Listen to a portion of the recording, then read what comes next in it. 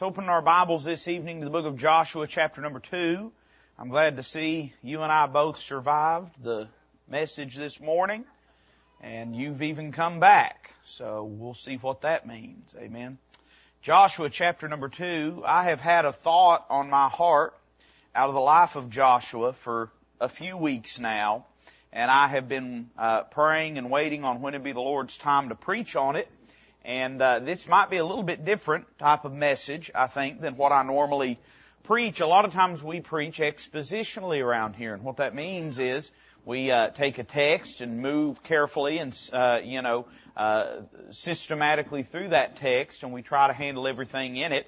But I want to preach something that'll be a little bit more of an overview, or we might say this, an observation about some behavior in the life of the Old Testament character Joshua. And I don't know how to preach it. I'm just going to spit it out at you. How does that sound? Amen. All right, Joshua chapter number 2, and let's begin reading in verse number 1. Joshua chapter 2, verse number 1. We're just going to read 3 verses here. We'll read 1 verse in the beginning of the chapter, and then we'll read 2 at the close of the chapter. Verse number 1, the Word of God says that Joshua, the son of Nun, sent out of Shittim 2 men to spy secretly, saying, "Go view the land, even Jericho." And they went and came into an harlot's house named Rahab and lodged there. Now, jump down to verse 23 with me. Look at verse 23. It says, "So the 2 men returned and descended from the mountain and passed over and came to Joshua the son of Nun and told him all things that befell them. And they said unto Joshua, Truly the Lord hath delivered into our hands all the land, for even all the inhabitants of the country do faint because of us." Let's pray together. Father, we love you this evening. What a blessing it is to be in your house tonight. I pray that you'd, Lord, give me instruction, give me wisdom. Let, Lord, your words be my words tonight. And Father, may we, as we approach unto your word, may we hear your voice this evening as the Spirit of God seeks to minister the truth of it in our hearts and lives. Lord, we yield ourselves unto thee this evening, and we ask that all that's accomplished be done in such a way that Christ might receive glory. We ask it in his precious name. Amen. Now, I'll tell you tonight, we're going to do a lot of reading of Scripture that I believe is necessary for us to get the overview. And so we'll do a little more reading than we normally do and a little less preaching maybe. Or maybe we'll just do a little more of both and we'll be here till 10:30. Amen. But I think we'll just do a little more reading and a little less preaching. You know, when I read in Joshua chapter 2, this of course is the story about Joshua sending out the 2 spies into the city of Jericho to view the land, to spy the land before God sends the armies of the children of Israel to Jericho. And if you have grown up in Sunday school, if you've heard the stories of the Word of God, particularly in narrative form, you no doubt have heard about the tumbling of the walls of Jericho and the marching around the city, the blowing of the trumpets, the shouting, how that God delivered the city into the hand of the people that day. But when I read in Joshua chapter number 2, and I think back to Joshua's life and Joshua's history, there is something that jumps out to me very instructively. And that is the number of spies that Joshua sent into the land.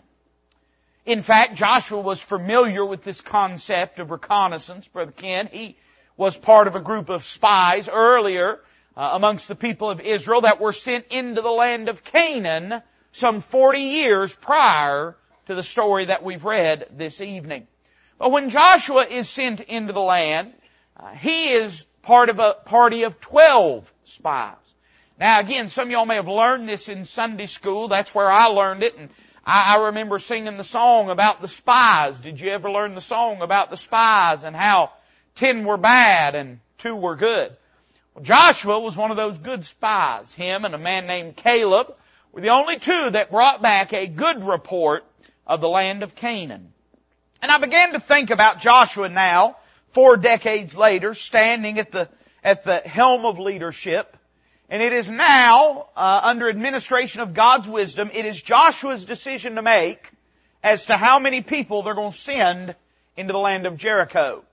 Joshua, rather than choosing 12 spies, chooses only 2 and sent them into the land. And I began to think about that, Brother Bill. I began to think, what was it that made Joshua make a different decision than Moses did?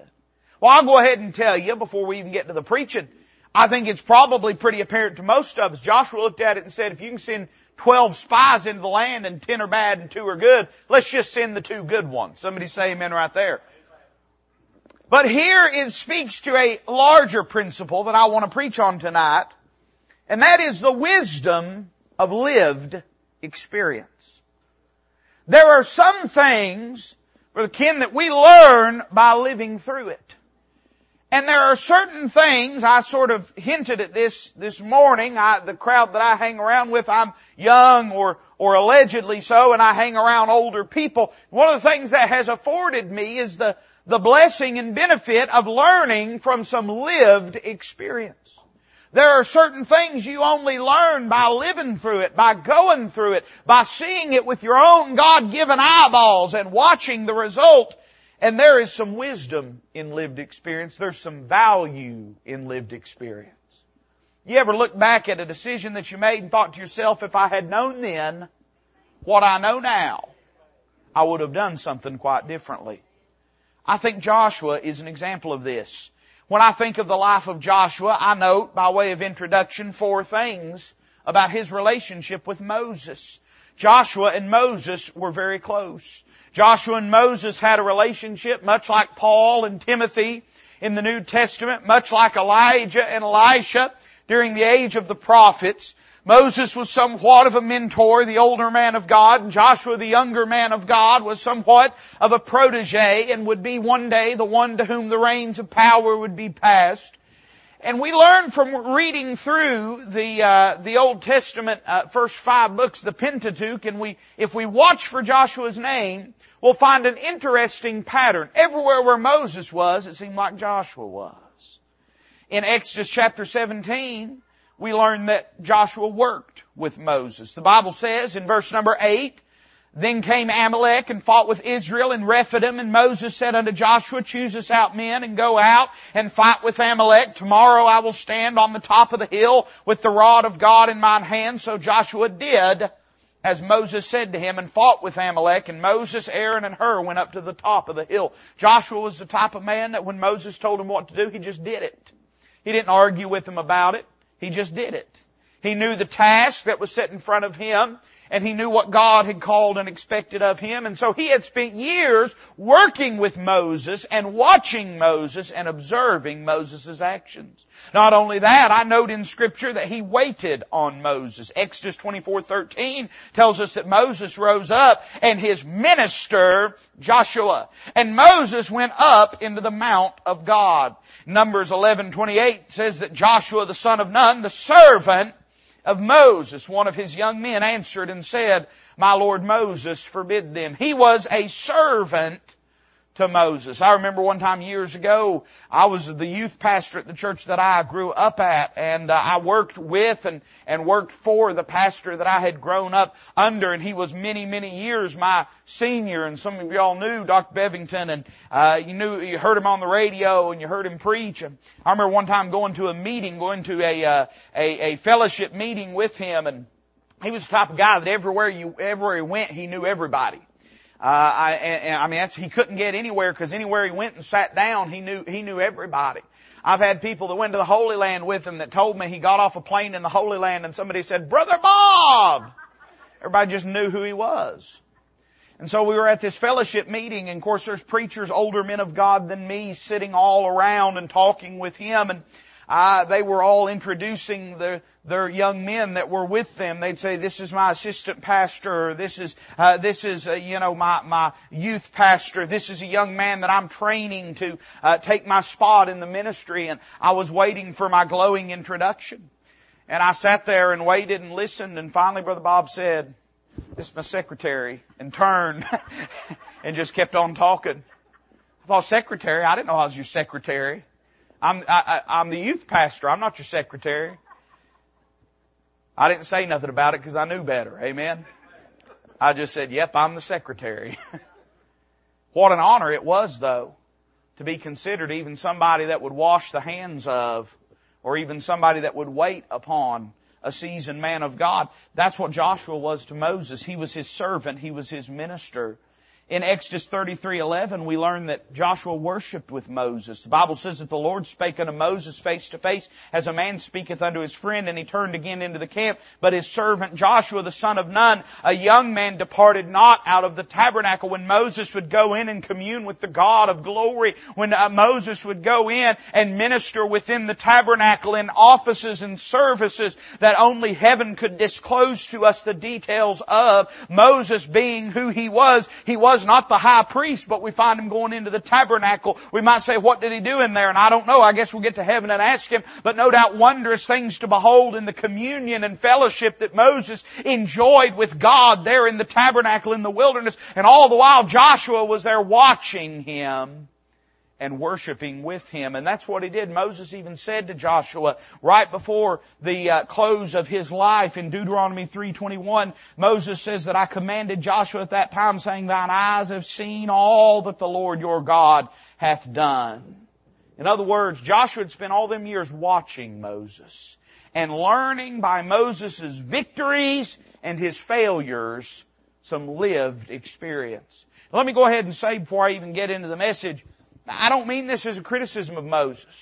There are certain things that Moses did and decisions he made, some of them by the direct instruction of God, and they were not wrong, but that don't mean that Joshua didn't sit along the side and say, that teaches me something about human nature. Let me tell you, you learn a lot more in life when you quit framing things in terms of white hats and black hats, and instead seek to understand something about human nature when you observe how things take place. Now that's not to say there's not good and there's not bad. It's not to say there's not good people and bad people. But it is to say that Joshua was not necessarily better than Moses. Moses was not a bad person, and sometimes Moses was even doing something under the direct instruction of God. But that don't mean Joshua didn't sit back and look at it and think, there's something to learn here.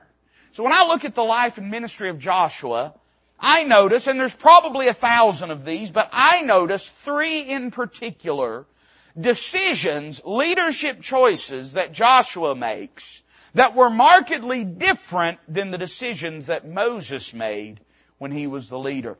And let's stop and think about what these might teach us about lived experience. The first one is what we've read in our opening text. Joshua, in going into the land, he selects only 2 spies and not 12. Listen to what Moses did, however, in determining the number of spies. Numbers chapter number 13 begins this way in verses 1 and 2. It says, the Lord spake unto Moses, saying, send thou men, that they may search the land of Canaan, which I give unto the children of Israel. Of every tribe of their fathers shall ye send a man, every one a ruler among them.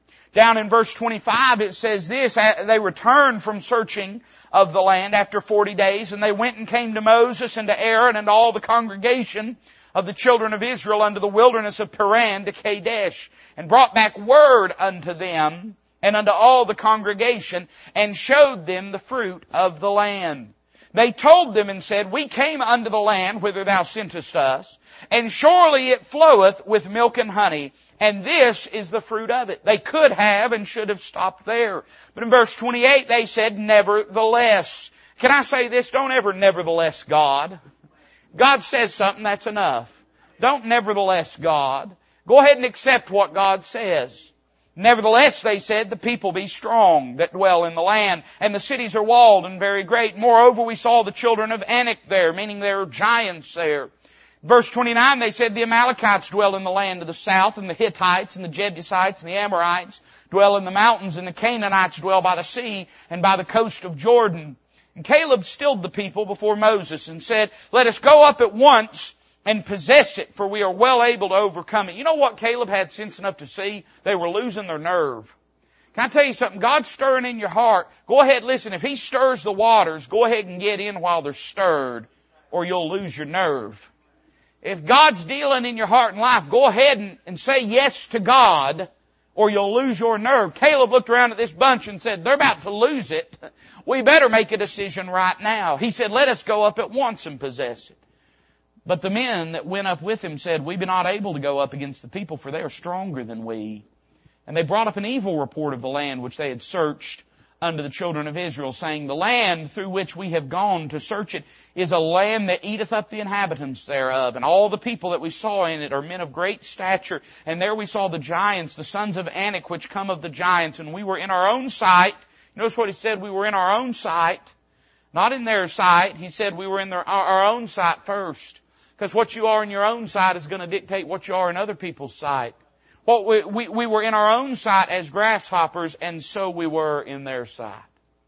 Now here's young Joshua. He's one of these 12. Him and Caleb are ready, primed to go in and believe God and take the land. But he sees that entire venture short-circuited by a majority of the spies. You know what I thought about? You might disagree with me. But I thought, this probably taught Joshua a lesson about the majority. We live in a society today where the majority is a sanctifying quality.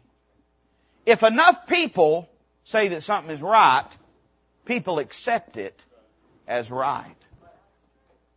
I don't know how you'll feel about what I'm about to say, but I'm not going to start caring now. But I think there is some massive, large-scale social engineering going on in our world right now. I think there's people trying to figure out what all people will go along with, if they're told to go along with it. And I think there's people trying to figure out what if we can get enough people doing one thing, will everybody else do that thing? And will they go along no matter how intrusive it might be? You might disagree with that, and you have the right to do it. But in Joshua's day, I think one of the things that he saw was this. Number one, he noted the fallibility of the majority. Let me just say it this way. The majority, Joshua must have thought to himself as he readied, as he made plans to infiltrate Jericho, he must have thought within himself, the majority, Brother Ken, is not always right. In fact, he might have thought this more often than not, the majority is wrong. Now, I do not believe that God calls us to be contrarians. Some of us are just cut out for it.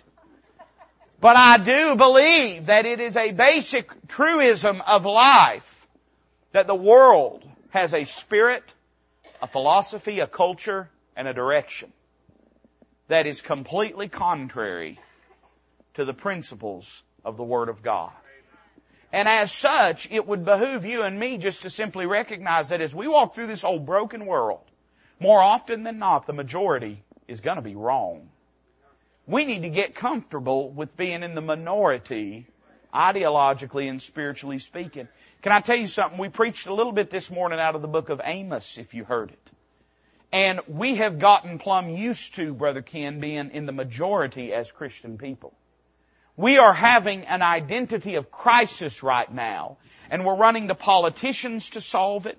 We're running to social media to solve it. We're running to culture coalitions to solve it, because we are having a crisis of identity as Christians surrounding this idea of being in the minority. We can't stand the thought of being persecuted against, discriminated against, maltreated, afflicted, and just downright dogged. Can I tell you, that is our place. It has always been. Now, I'm not suggesting some sort of weak-kneed pacifism as regards making our voice heard. I'm just saying this. You understand that all throughout human history, most of the time, Christians was being burned at stakes. Not having politicians bow and bend to their will. We have enjoyed the freedom and liberty for 250 years. To live in a nation that the majority of that time had a reverence for the Bible and a reverence for the name of the Lord Jesus Christ. And I think that's made us believe that if we don't have the support of the majority, there must be something wrong. Can I tell you something? That's the anomaly. Usually it's that the majority is incorrect. And Joshua, he thought to himself, he must have sat there and thought, Moses sent out 12 spies. And what good did those 10 do? The majority only has purpose when it's right. If it's wrong, it's meaningless. If those 10 spies had never been sent, they would have been better off. And I think that was the second thing he learned. He learned not only the fallibility of the majority, but I think he began to realize the liability of the majority. You can sort of sense this, and we preached at it a little bit a moment ago. As they're talking, as they're giving this report, you can imagine these 12 men standing before the, 2 million strong, people of Israel and sounding forth, declaring in very official manner what they saw in the land. And you can imagine Joshua standing up and saying, listen fellas, it's an amazing place. It's everything that God promised and more. God's going to give it to us, and there's land and peace for you and your family and for me and my family. All we have to do is believe God and stand up and go and take the land. Joshua sits down and Caleb stands up and says, I want to second what Brother Joshua said. All we have to do is believe God. In fact, there's a mountain I've got already picked out there that I want. And all we have to do is just trust God and go in. And then all of a sudden, number 3 stands up. We don't know his name, or we don't know who the third one that spoke, but number 3 stands up and says, fellas, I just don't know. And Joshua watched as that whole scene went off the rails. As man after man after man stood up and said fundamentally this, God can't do it. Joshua probably thought to himself this that day, if there had only been 2 of us, we would have took the land. If there had only been 2 of us, we would have took the land. We sent 12 men into that land, and that hurt us more than it helped us. We sought representation above consecration. You listening to me? Representation above consecration. We have been raised with the concept that everybody needs to have a voice. Can I tell you something? There's only one person whose voice matters, and that's the Lord's. In your life, in my life, you don't have to have everybody clap for you. You don't have to have everybody agree with you. You don't have to have everybody sing your praise. If God is pleased with your life, then that is enough. And in fact, you live a life pleasing to God very often, the rest of the world won't clap. He had learned not only is the majority wrong, but going with the majority could shipwreck your life. I feel like I ought to be preaching to teenagers tonight. Y'all just try to get excited like teenagers and it'll go well. Because so often we preach to young people how they need to grasp this understanding that the majority is not a sanctifying element just because everybody's doing it. Can I echo your parenting voice and say this? If everybody jumped off a bridge? Joshua said, I saw everybody jump off a bridge that day. He said, I'm not going to see this whole venture go that direction. So here's what he learned. He learned the fallibility of the majority. He learned the liability of the majority. The majority is wrong more often than it's right. If you follow the majority, it can shipwreck your life. You see that this world is burning to the ground. Don't go with it. So that led him to a third thought, and that was this. He realized the dispensability of the majority. He stopped and thought this way, Brother Ken. He thought, if the majority's wrong more often than it's right, if going with the majority is going to make a mess of my life, well, phooey on the majority. And I'll just go and trust God and do things His way. I'll tell you why He sent 2 spies in the land, because He had 2 men that He knew trusted God, that He knew believed God. He didn't need 12. He wanted to send in all it took, listen, to affirm the voice of God. Surround yourself only and exclusively with people that affirm the voice of God.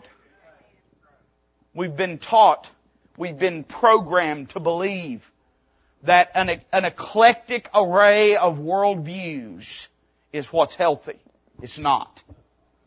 We've been taught to believe that we need perspective from every angle. That's not true.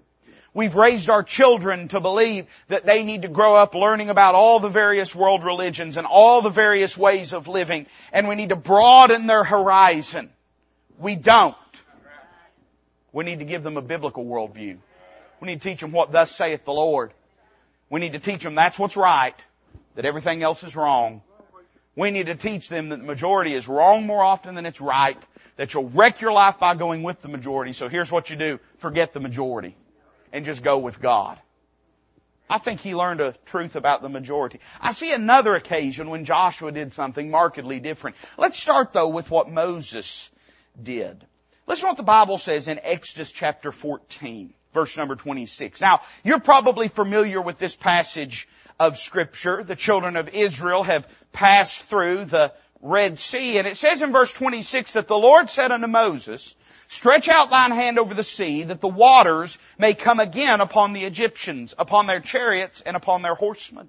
And Moses stretched forth his hand over the sea, and the sea returned to his strength when the morning appeared. And the Egyptians fled against it, and the Lord overthrew the Egyptians in the midst of the sea. And the waters returned and covered the chariots, and the horsemen, and all the host of Pharaoh that came into the sea after them. There remained not so much as one of them. But the children of Israel walked upon dry land in the midst of the sea, and the waters were a wall unto them on their right hand and on their left.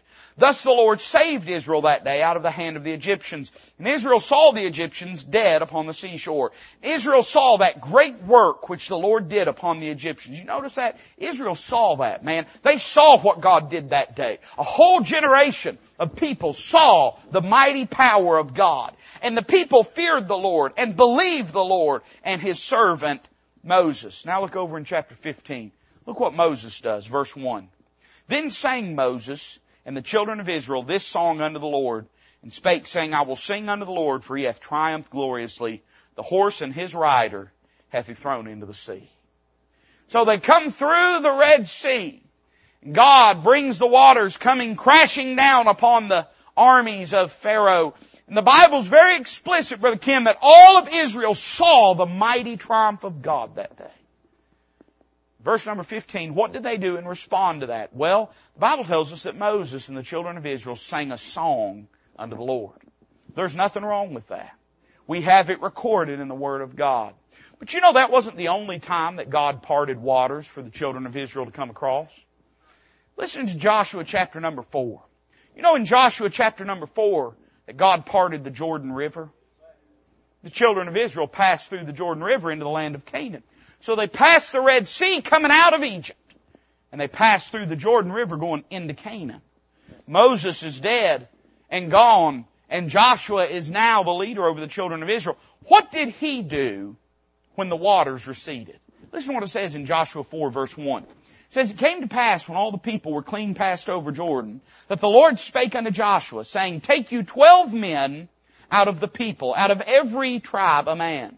And command ye them, saying, take you hence out of the midst of Jordan, out of the place where the priest's feet stood firm, 12 stones. Ye shall carry them over with you, and leave them in the lodging place where ye shall lodge this night. Then Joshua called the 12 men whom he had prepared of the children of Israel out of every tribe a man. And Joshua said unto them, pass over before the ark of the Lord your God into the midst of Jordan, and take ye up every man of you a stone upon his shoulder, according unto the number of the tribes of the children of Israel. This is why he did that. Listen, that this may be a sign among you, that when your children ask their fathers. So he's not just talking about your kids. He's saying when your descendants, when your great-great-great-great-great-great-great-great-grandkids ask their fathers in time to come, saying, what mean ye by these stones? Then ye shall answer them that the waters of Jordan were cut off before the ark of the covenant of the Lord when it passed over Jordan. The waters of Jordan were cut off, and these stones shall be for a memorial unto the children of Israel forever. You know, I think about what Moses did and what Joshua did. Moses sang a song. Joshua set up stones. Here's Joshua 40 years after the parting of the Red Sea. And he has listened as this covenant people, carried upon the wings of God's grace and provision, have murmured and complained almost every day of the trip. He's seen an entire generation die in the wilderness because of their unbelief. He's observed even the mighty man of God, Moses, being laid low because of his impatience and his unwillingness to trust God in a situation. And you know, I bet Joshua thought to himself, boy, it didn't take long and they quit singing that song. He probably thought to himself, we need something with more permanence than songs. We need stones. You know, I think Joshua learned a lesson about memory. Memory fades. Memorials don't. We're having a lot of alleged controversy. It's not controversy for me, but a lot of alleged controversy in our country about memorials and monuments. Can I say that one of the great things that happens during any political or religious revolution is the tearing down of monuments? It is a tenet of Maoism. It's a tenet of Marxist, Maoist communism to destroy the old monuments. Because you cannot destroy the old habits, the old ideas, the old cultures which Mao propagated and promulgated that idea. You can't do that while there's still memorials and statues. You know why? Because it don't matter how you change the textbooks. It don't matter how you change the culture. It doesn't matter how you change the Hollywood movies. It doesn't matter how you change music. There will always be somebody that walks by that statue and looks up and asks their mama or daddy, who is that man? If they're going to change and rewrite history, they've got to tear down the monuments. I think Joshua learned this lesson pretty well. He learned that people will forget songs, but a statue will be in the way, and they'll have to deal with it. Now, you might say, well, that's good, preacher. That's good potpourri for thought, but what does it have to do with me? Well, it tells me two things. One, it reminds me of the frailty of my memory. You know, God did an amazing thing that day at the Red Sea, and it didn't take long for them to forget about it. Wonder how many amazing things God has done in my life that I forgot about. And on the day that it happened, I stood on the shore of my problems and my trials and lifted my voice and sang praise to the God of glory and promised and swore an oath that I would never forget what He did that day. But it didn't take long and the melody faded. And it didn't take long and the lyrics were scrambled. And I forgot what God did on that day. Then I think about certain things in my life where I have set up memorials and monuments. Now you might say, preacher, what does that look like? Sometimes it can look like keeping a journal. Sometimes it can look like making a pledge unto the Lord, a change in your life, making a determination to step into a role of service or ministry that you're doing out of respect and out of repayment for God's goodness and grace. But there are certain things in my life I can look back to, and I thank the Lord somebody wrote down a date that I got born again. I probably wouldn't remember that date if it hadn't been ingrained upon my mind because Mama and Daddy took and wrote it in the back of a Bible. I think about the decisions I've made in my life and things that have a lasting effect. And you know, it leads me to this. We ought to, number one, engage in lasting activities. You ought to do something that's going to last longer than this moment, this but a short time, Paul called it. Our light affliction, it endureth, Paul called it but a moment. That's what this life is. It is but a moment. You ought to make sure in your life you're doing something that lasts past this moment. Number two, it reminds me I ought to erect lasting monuments in my life. You ought to keep a record of what God has done. I mean that literally. That's not figurative. You ought to take pen, paper in hand, or however is convenient for you. And you ought to write down the answered prayers. You ought to write down when God come riding in on the white horse of deliverance in your life. Sometimes when you didn't even ask Him to. And change things and cast down your enemies and was the lifter up of your head. You ought to write down, because you can sing a song of praise today and you'll forget it by next Sunday. That's how frail your memory is. See, songs can be forgotten. Songs, Brother Ken, can be foregone. I find that when I don't want to sing a song, I generally don't sing it unless it gets stuck in my head. Amen. Very often, if I don't want to remember it, I won't remember it. Actually, the opposite's true. Usually if I want to forget it, I can't help but remember it. And if it's something that I desperately need to remember, I can't wrap my memory around it. But I'm saying this, if all you ever do is write songs, I don't mean explicitly, but I mean if all you ever do is memorialize in your heart and mind what God has done, and you never set up monuments in your life, then you're only going to revisit those songs when you find it convenient or comforting. There might be times when it would be inconvenient or uncomfortable, but you desperately need to hear that. You know, I wonder if anybody ever stubbed their toe on one of those rocks. You ever stub your toe on one of the... I wonder if anybody was ever walking by the River Jordan, not paying attention, and stubbed their toe on one of those rocks. And that rock got their attention. You ever spiritually been walking along and stubbed your toe on one of them rocks? Down in the mouth complaining, God don't love me, God don't care about me. Boom! Ow! What was that? That's just God reminding you how good He's been to you. You ever been criticizing God and then all of a sudden it dawned on you how good God had been to you? That was you stubbing your toe on one of them rocks.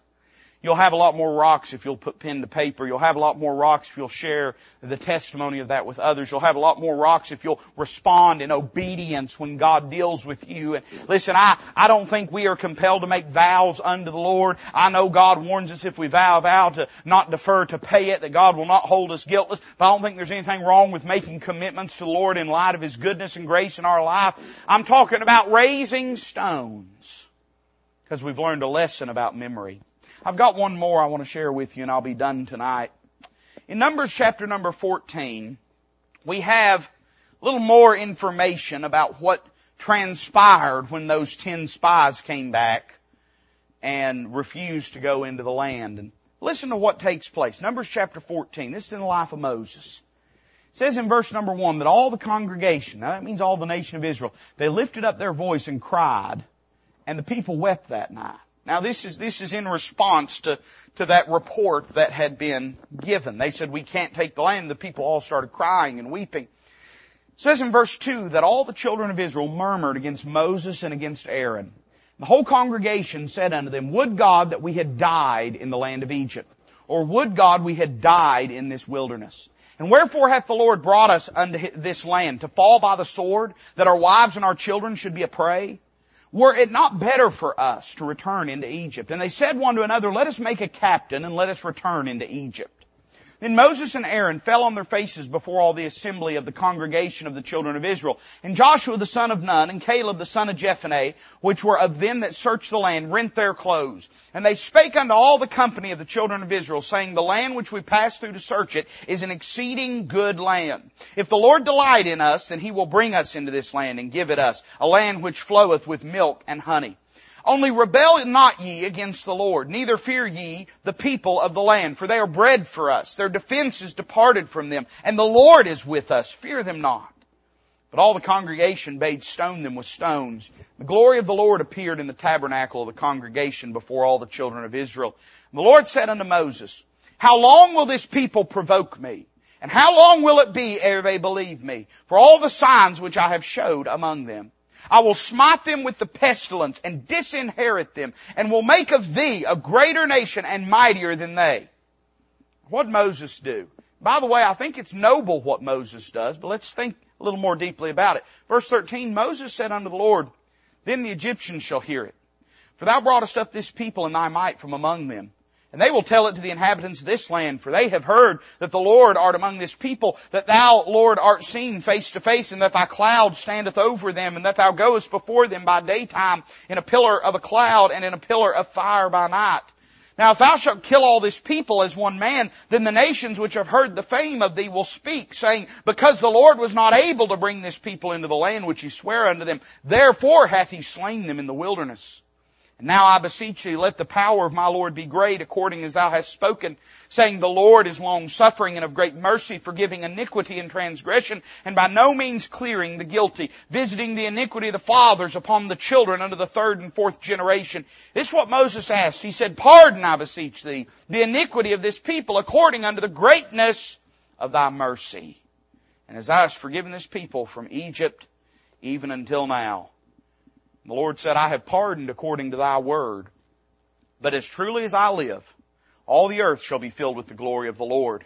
Because all those men which have seen my glory and my miracles which I did in Egypt and in the wilderness, and have tempted me now these 10 times, and have not hearkened to my voice, surely they shall not see the land which I swear unto their fathers. Neither shall any of them that provoked me see it, but my servant Caleb, because he had another spirit with him, and he hath followed me fully. Him will I bring into the land whereinto he went, and his seed shall possess it. Now the Amalekites and the Canaanites dwelt in the valley. Tomorrow, the Lord said, turn you and get you into the wilderness by the way of the Red Sea. So let's stop and think about what happens here. the 10 spies come and they report. They say, we cannot take this land. It's too big. It's too much. God can't do it. The children of Israel lift their voices, they weep, they cry, they start sulking, they start whining and moaning and complaining and criticizing God. They said, why did you bring us out? You should just left us back. We would have been better off to die in Egypt or to die in this wilderness, but you've brought us here. Why have you done this? Moses and Joshua and Caleb fall on their faces before the Lord. And Moses begins to plead with God and to say, God, you have to take us into the land. You have to lead us. You have to be merciful. You have to be kind. God responds this way. He says, I'm done with these people.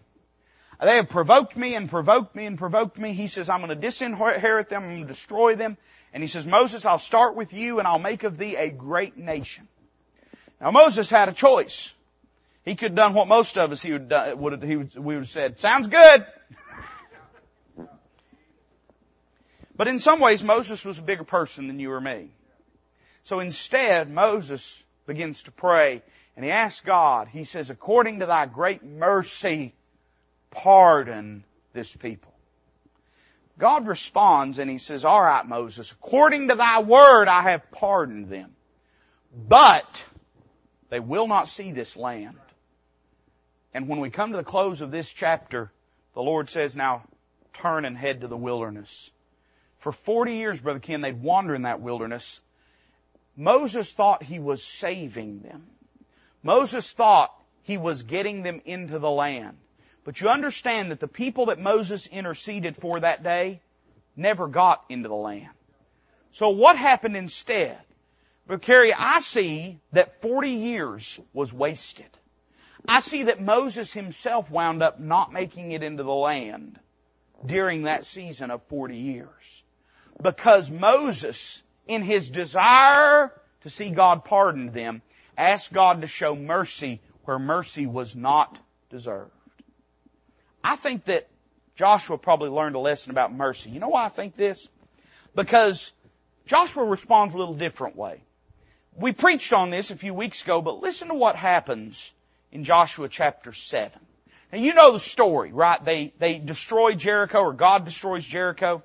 And God had told the children of Israel, He said, don't take anything of Jericho. It all belongs unto me. If you take of anything, it'll be a curse and it'll make you a curse and I'll judge you because of your disobedience. Instead, you need to leave everything, all of the spoil, it belongs unto the Lord. And everybody was okay with that except a man named Achan. Achan, as he is rummaging through the wreckage and gathering the spoil together for the Lord, he sees some gold and some silver and a Babylonish garment. And something about his flesh tells him, Achan, that you deserve that. That belongs to you. You take that. So Achan takes this and goes and digs a hole under his tent and hides it there. Next day or a few days later, they move on from Jericho to a little city named Ai. And Ai was a small place. And they knew they didn't even need their full army, Brother Ken. They just needed just a small contingent of their military soldiers to go and take it. So they go and they go to war with Ai. And you know the story how that Ai annihilates them, demolishes them, destroys their army. Something's obviously wrong. They threw down the great walled city of Jericho. Now they can't even handle little Ai. Listen to what happens. Joshua and the elders of Israel, when they come back from that battle, verse number 6 of chapter 7 says that Joshua rent his clothes, fell to the earth upon his face before the ark of the Lord until the eventide, he and the elders of Israel, and put dust upon their heads. And Joshua said, Alas, O Lord God, wherefore hast thou at all brought this people over Jordan to deliver us into the hand of the Amorites to destroy us? Would to God we had been content and dwelt on the other side Jordan. O Lord, what shall I say when Israel turneth their backs before their enemies? For the Canaanites and all the inhabitants of the Lord shall hear of it and shall environ us around and cut off our name from the earth. And what wilt thou do unto thy great name? Sounds familiar, doesn't it? 40 years earlier, that's what the children of Israel are saying to the Lord. Now, 40 years later, here's Joshua.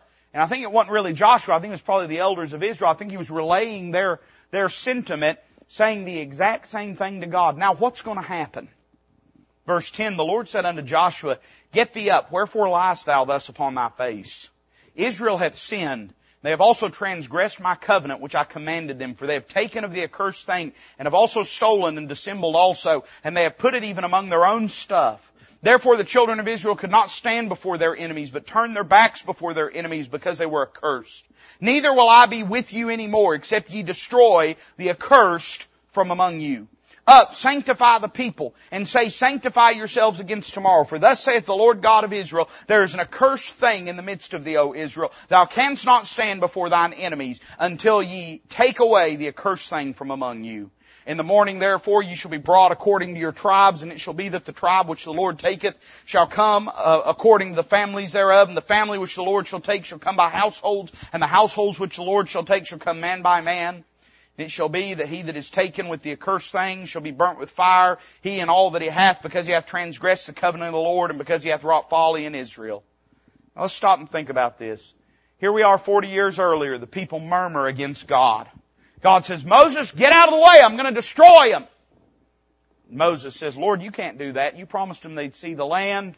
What will the heathen say? They'll blaspheme you. It would have been better if we'd just stayed on the other side. Lord, pardon according to thy great mercy.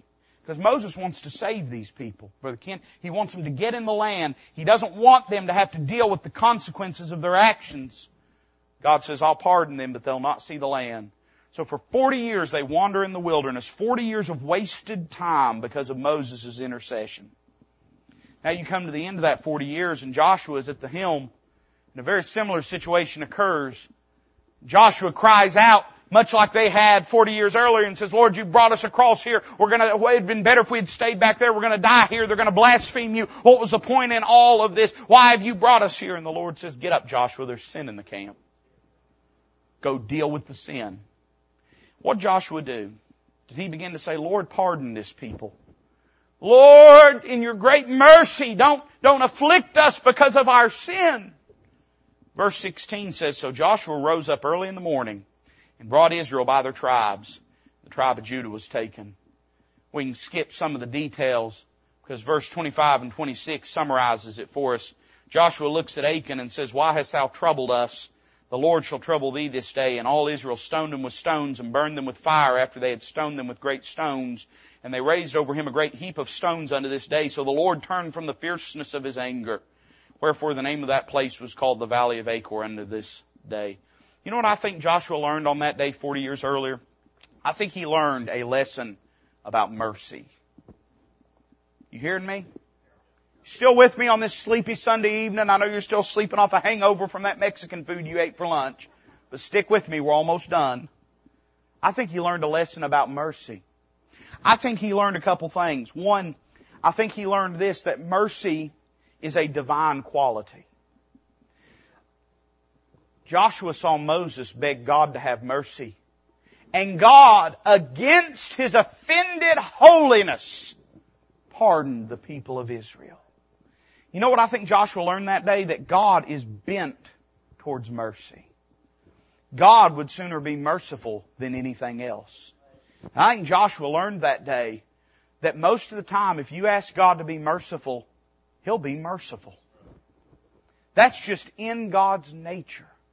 But you know, I think he learned a second thing that day. I think he learned that mercy is a divine quality. But I think he learned also that mercy is a dangerous quality. Some of you are thinking, preacher, how is mercy dangerous? Well, stop and think about what it cost the children of Israel for God to show mercy that day. Can I ask you this question? Did Joshua make the right decision when he destroyed Achan and his family? I believe he did. You say, how is mercy dangerous? Ask the families of the men that died at the hands of the people of Ai if mercy is a dangerous quality. Now, somebody might be saying, preacher, are you saying we shouldn't have mercy? No. I'm saying you need to recognize what mercy entails. Here's why. Mercy is a divine quality. It is a dangerous quality. And you know why? Because it is a dimensional quality. Mercy deals with more than just the offended and the offender. It's going to go on and touch the lives of those with whom that person has contact with for the rest of their days. What would have happened if Joshua had spared Achan against the commandment of the Lord? They would have continued to lose battles. they would continue to lose people. It's not that God hated Achan. It's that God understood that for the children of Israel to triumph, they did not need simply mercy. They also needed sanctification. They needed consecration. They didn't just need compassion, they needed cleanness. And because of that, though God could have shown mercy, He could have spared Achan, He understood this fact. You know what Achan's name means? It means troubler, troublemaker. God understood if He let Achan go that day, Achan was going to continue to trouble the people of Israel. You know something you learn as you get older? You know, I lock my doors at night.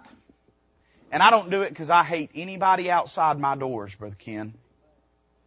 I do it because I love the people within my doors. I take the measures to protect myself and my family, and though I loathe the thought, I would imagine if I was put in a situation where it had to be my family's life or their life, I would take their life and spare my family. And that's of no malice whatsoever. But why do we do that? We do that because we understand that mercy has a cost associated with it. Can I tell you something? There'll be people in your life that will ever seek to lean upon your mercy. And in doing so, if you're not careful, they can destroy you. This don't sound real nice and real fun and real pleasant.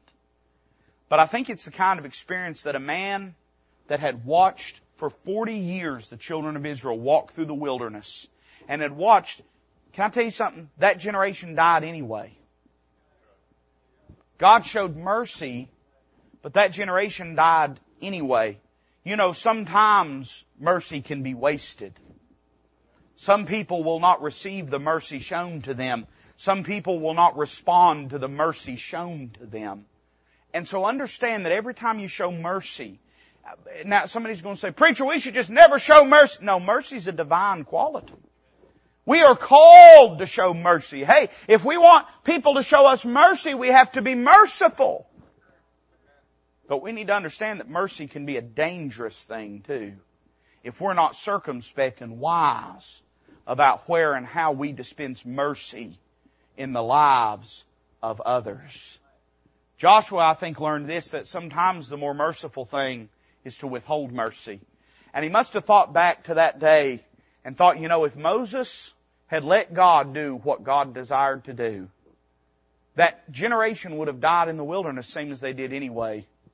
But maybe there would have been a generation of people that was raised that would have took the land immediately. Maybe we'd be 20 years further into this thing. Maybe God would have a group of people that had never known the murmuring and complaining that their parents had raised them. And you think that didn't have an effect? By the way, can I say this? I'm almost done. Please hang with me. Can I say this? That generation that did take the land, they weren't exactly superstars.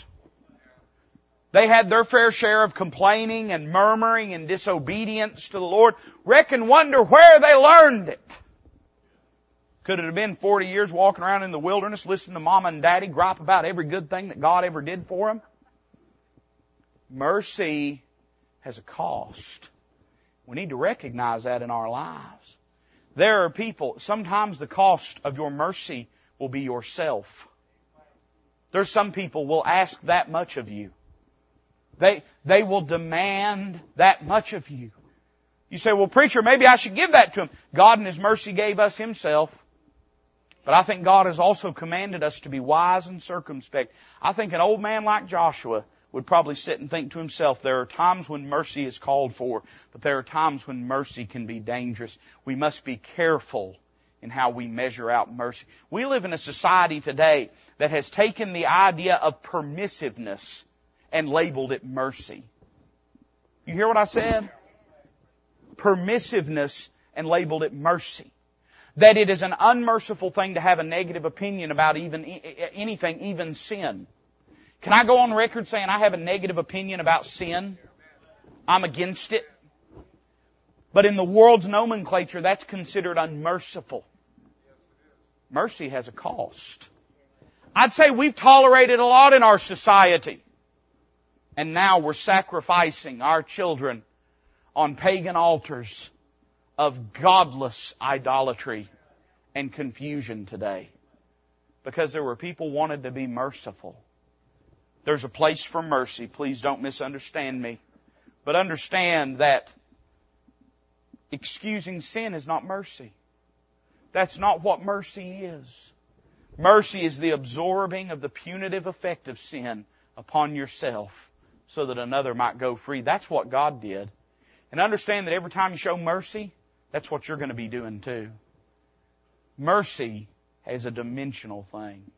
I think Joshua learned some important truths. I think he learned a truth about the majority. The majority's not always right. More often the majority's wrong, and you can wreck your life going with the majority. I think he learned something about memory.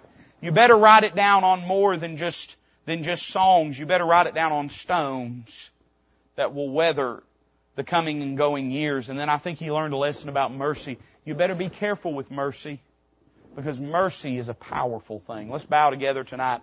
Musician will come and play. The altar's open. God touched your heart. I want you to be obedient to Him this evening. Father, I love you. I thank you for your word. I pray that you'd bless this invitation. May it glorify the Lord Jesus. We ask it in His name.